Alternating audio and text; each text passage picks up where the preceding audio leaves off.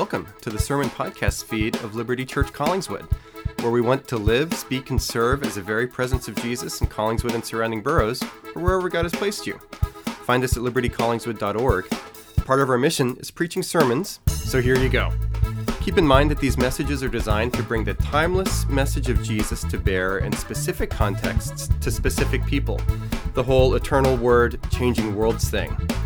Would you hear good news here? Bon appetit!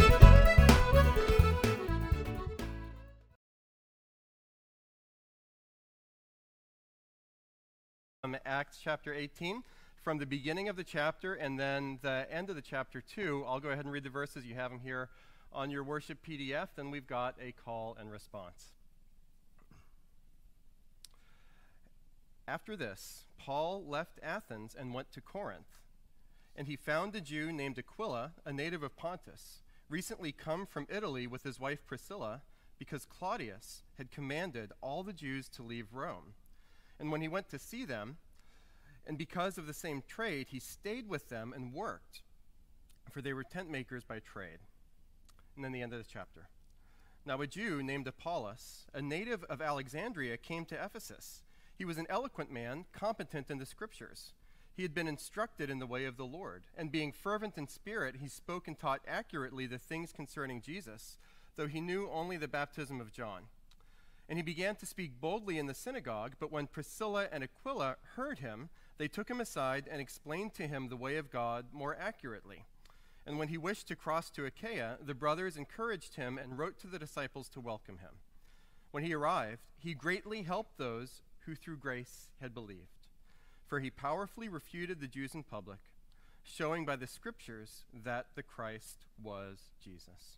Friends, this is the word of the Lord. Thanks be to God. Let's take a moment to pray. Heavenly Father, thank you that in your great love, you anointed Jesus of Nazareth to be the Christ, to be the anointed one, to be the Messiah, come to this earth to live with us, die for us, and rise again. Father, thank you that grace is the song that we hear, grace alone as we come to you, no matter who we are, no matter what we have done. All we need is Jesus. In 2021, all we need is Jesus.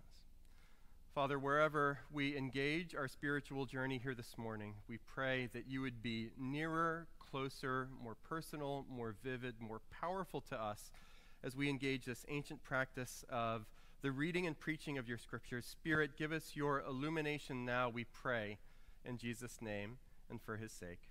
Amen.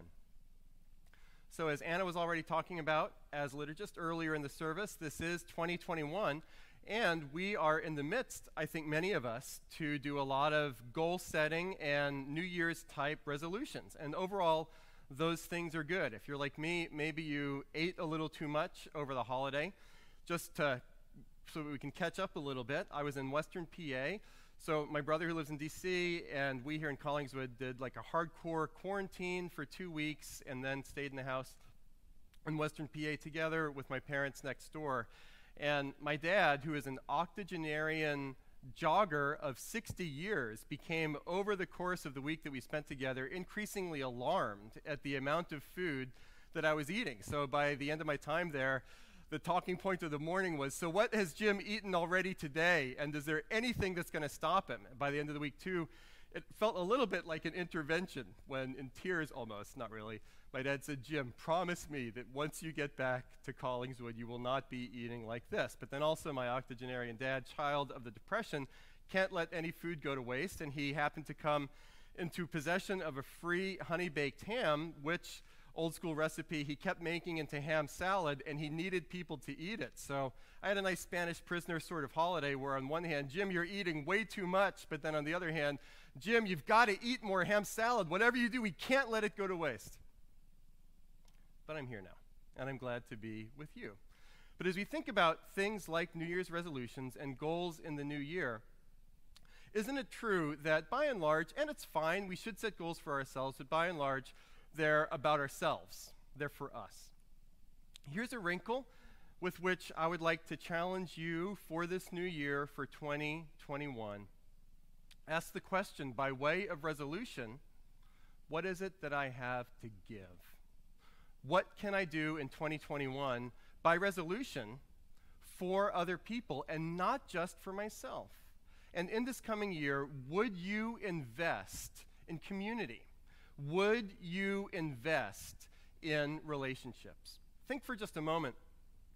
For your own life, probably there have been some really formative relationships, really healthy relationships that you've been engaged in over the years where you are a much better person as a result of these relationships and people that poured into you. Maybe it was something way in the past, a relationship, maybe in the present, maybe a little bit of both. Maybe that relationship was structured and formal. Maybe that relationship or those relationships were informal and organic. Maybe they related to vocation, maybe personal, maybe overlap. But we need relationships like that in our lives, don't we? And think for another moment too. Isn't it also probably the case that in those formative relationships, the person with whom you were relationally engaged was different from you? At least in a few cases, maybe in more than just a few. Maybe that person was older than you were. Maybe that person was from a different background or a different ethnicity or a different worldview. One way or another, a different age and stage. And that was part of what made the relationship run and work well.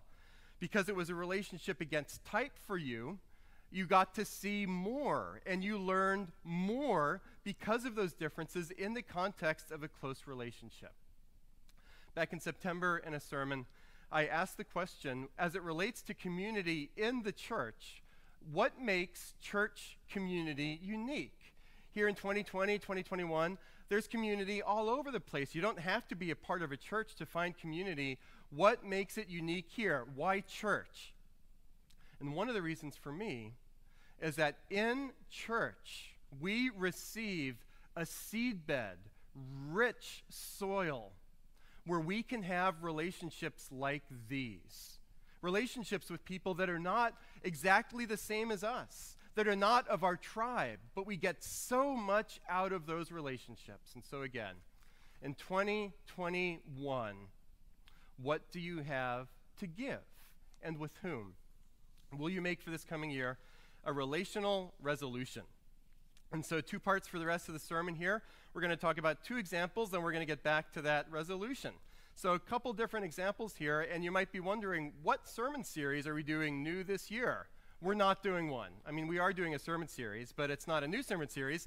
It's an old sermon series. Had a lot of fun in the book of Ruth in the month of December for Advent, but we are getting back for about another month to finishing up a sermon series that coincides with our ministry emphasis for the year about community, tying our sermons to a book called Better Together by Rusty George, Discovering the Power of Community. And so for this morning, we are in chapter 10 that says, families are better together. And this is what that title for that chapter means. We need more than just our nuclear family. We need more than just mom and dad, brothers and sisters. We need more than just our nuclear family. Now, don't get me wrong. Here at Liberty Collingswood, we love families, and we do a ton to invest in families. Liberty Kids, Liberty Youth, one-off things like the Worship at Home seminar. I was really proud of the folks that worked on our Advent devotional for this year. That's for kids, that's for families. Super important. And yet, we need more than just those nuclear family members, don't we? Another thought experiment. Subtract all of the people that you have had good relationships with over the years that have had positive, healthy impacts on your lives. Get rid of all of them and imagine yourself with none of those relationships, but only with the relationships of your nuclear family. For some of us, we might say, well, it would be somewhat different, not hugely. For others of us, we would say, I'm freaking out right now. I need relationships outside of our family. We need both. And that's why I love the book of Acts, because it demonstrates to us, it illustrates to us in pictorial form how the relationships in the early church progressed and shows the potential that the Church of Jesus Christ has for rich relationships with people that may be a little bit different or maybe a lot different from who we are. And so book of Acts in the New Testament, after the 4 Gospels, the narrative accounts of the life of Jesus of Nazareth, the book of Acts is a history of the spread of the gospel, the spread of the good news of Jesus from person to person and from town to town. There's a lot of preaching in the book of Acts, but then also this is a relational map as well. And at least for me, as I think about the New Testament and specifically the book of Acts, I wish there was more. I wish there was more. Not necessarily the case with the four Gospels. They give four different perspectives on the life, death, and resurrection of Jesus. And it feels complete. I feel like I'm good. And then we have a ton on the other end of New Testament letters, but I would have loved to have learned more names and more stories about these very first followers of Jesus, including, as we go to Acts chapter 18 that I read just a moment ago, to people named Paul, who is here on his second missionary journey, and a husband and wife, Priscilla and Aquila. Priscilla is the wife, Aquila is the husband, and we meet them at the beginning of the chapter. After this, Paul left Athens and went to Corinth in Greece. You can Google and look up later, what type of columns are Corinth famous for? You can get back to me on that one. And he found a Jew named Aquila, a native of Pontus, recently come from Italy with his wife Priscilla, because Claudius had commanded all the Jews to leave Rome, and he went to see them. And whether it's the book of Acts or New Testament letters that talk about Priscilla and Aquila, this is a power couple in the early church. They were incredibly important. And for our purposes here this morning, we notice that Paul on one hand and Priscilla and Aquila on the other, they're probably pretty culturally near to one another. They are all Greco-Roman ethnic Jews in different parts of the Greco-Roman Empire, and they even share a vocation. They even share a trade in verse 3. And because he was one of the same trade, he stayed with them, Priscilla and Aquila, and worked, for they were tent makers by trade. But then, we jump further down later in the book of Acts, and we find a different person named Apollos, who may be less culturally near to Priscilla and Aquila. Now, a Jew named Apollos, a native of Alexandria, came to Ephesus. He was an eloquent man, competent in the scriptures. So this is not a Greco-Roman Jewish person, but Alexandria is in Egypt. So Apollos is a North African. There's one ethnic Jewish layer here, but then another ethnic overlay, very different North Africa from the rest of the Greco-Roman Empire. And there weren't many in the ancient Near East rival cultural centers to ancient Rome, but Alexandria was one of them. Alexandria was Philadelphia to Rome's New York, but don't worry, Rome still has the New York Jets, so we are okay with only being Alexandria or Philadelphia. But they were different from one another by virtue of being from different places, and probably Apollos was a good bit younger too than Priscilla and Aquila. So this is a relationship against type, different from one another. And Apollos has a lot of gifts. In verse 25 we read, he had been instructed in the way of the Lord, and being fervent in spirit, he spoke and taught accurately the things concerning Jesus, though he only knew the baptism of John. Now in the book of Acts, we find a couple different references to people only knowing the baptism of John, namely John the Baptist. There's not enough data points really to know exactly what was going on with that, except to say that he was deficient in what he understood about Jesus in one way or another, but enter Aquila and Priscilla. And here's our first example of a fruitful relationship in the church against type. He began to speak boldly, verse 26, in the synagogue, but when Priscilla and Aquila heard him, they took him aside and explained to him the way of God more accurately. I wish I had a little bit more details, but this is what we have. Priscilla and Aquila saying, hey, wait a second, Apollos. You are this gifted evangelist, witness to the good news of Jesus, only recently crucified and resurrected, but there's more for you to learn. Let's be in relationship together and grow together, which happens, and Apollos is all the more fruitful, verse 27. And when he wished to cross to Achaia, the brothers encouraged him and wrote to the disciples to welcome him. When he arrived, he greatly helped those who through grace had believed, just like us, grace alone. For he powerfully refuted the Jews in public, showing by the scriptures that the Christ was Jesus. So let's strategize. Here on the first Sunday of 2021, second Sunday after Christmas, are there any Apolloses, are there any Apolloi in your life? Somebody that you could connect with to pour into. Maybe a relationship against type a little bit. Maybe you cross a barrier of some kind. Maybe it's somebody already at church, if you're part of Liberty Collingswood. Maybe it's somebody in your town, but there have got to be people like that in your life that could benefit from what you have to pour into them. And let me say this too, don't wait. So many of us long for and are lonely for deeper relationships, thinking, why doesn't somebody ask me to coffee? Why doesn't somebody reach out to me? And I feel your pain, and we're in the same boat a lot of the time in terms of loneliness and wishing that we had more relational connection. But we are specifically the people that can and should reach out to others, perhaps following the example of Apollos and Priscilla and Aquila, but even more than that, following the example of Jesus Christ. When Jesus came to this earth, died on the cross, and rose again, he tore down the dividing wall of hostility between us and God. The Bible says we used to be enemies of God in our sin, but because of what Jesus has done, all that come to him in faith, God the Father sees us not in our own mess and our own sin, but he sees the perfection of Jesus Christ come upon us. That's why we need him. But then the forgiveness that Jesus gives us on the cross spins forward horizontally to relationships, including ones against type. A passage that I bet will be in a good amount here in the early stages of 2021 comes to us from the Apostle Paul, the same one that we have here in the book of Acts, from Ephesians chapter 2.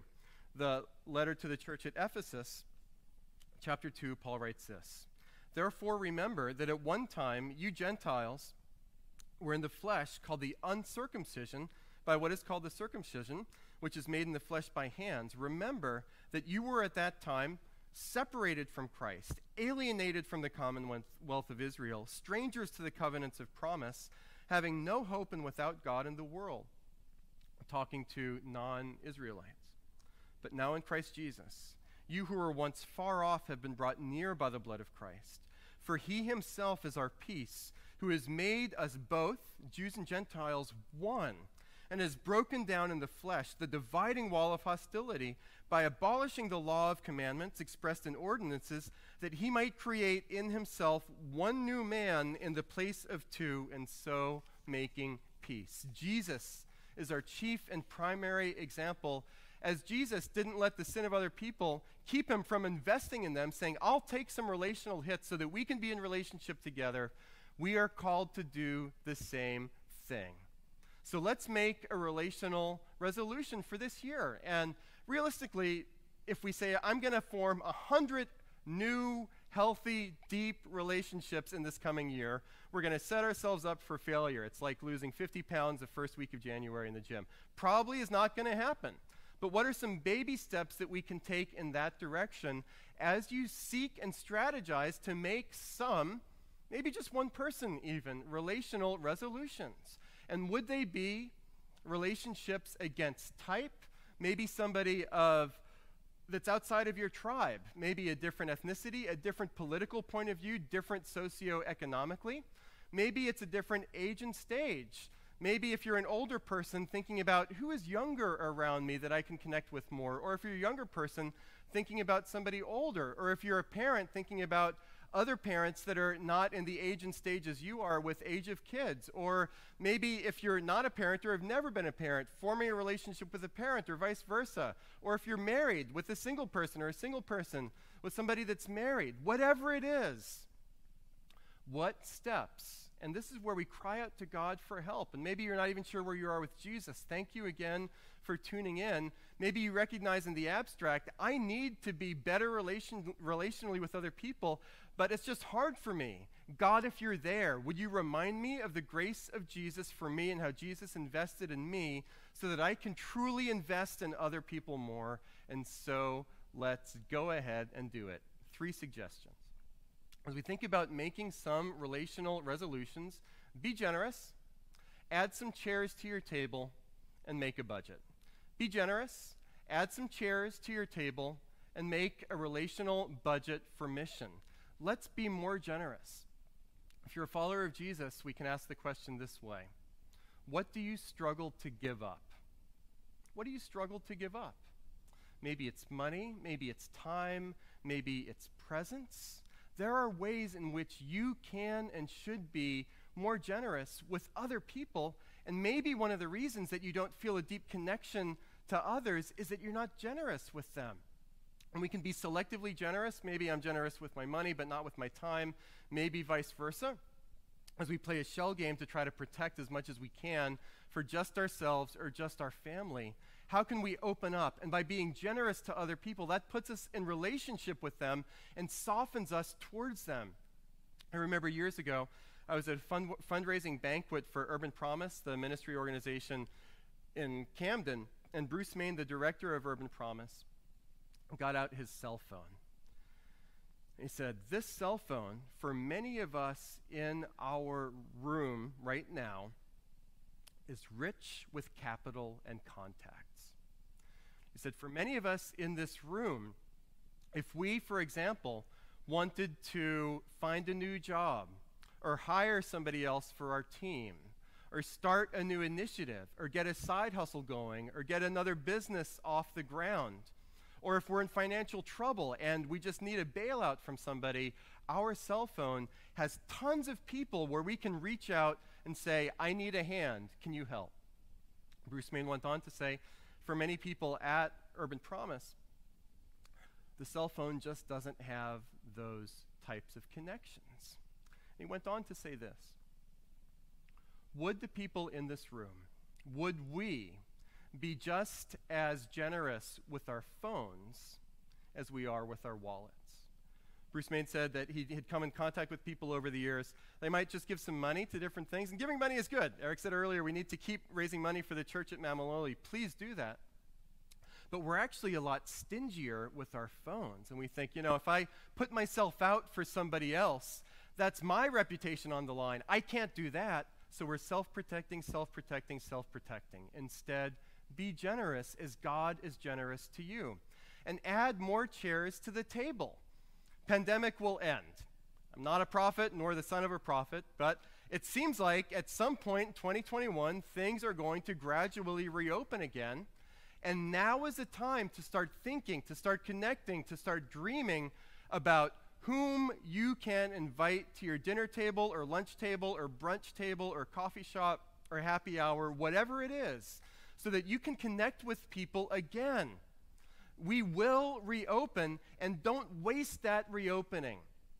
Start to pray, start to strategize now, and make a budget for it. When you're struggling financially and even beyond that, it's always good to have a budget. And when you actually have a ledger where you say, okay, this is how much money we have this month, these are the things that we need, these are the things that we want, this is how it's going to fit together. When you make a budget, you realize that you can't have everything.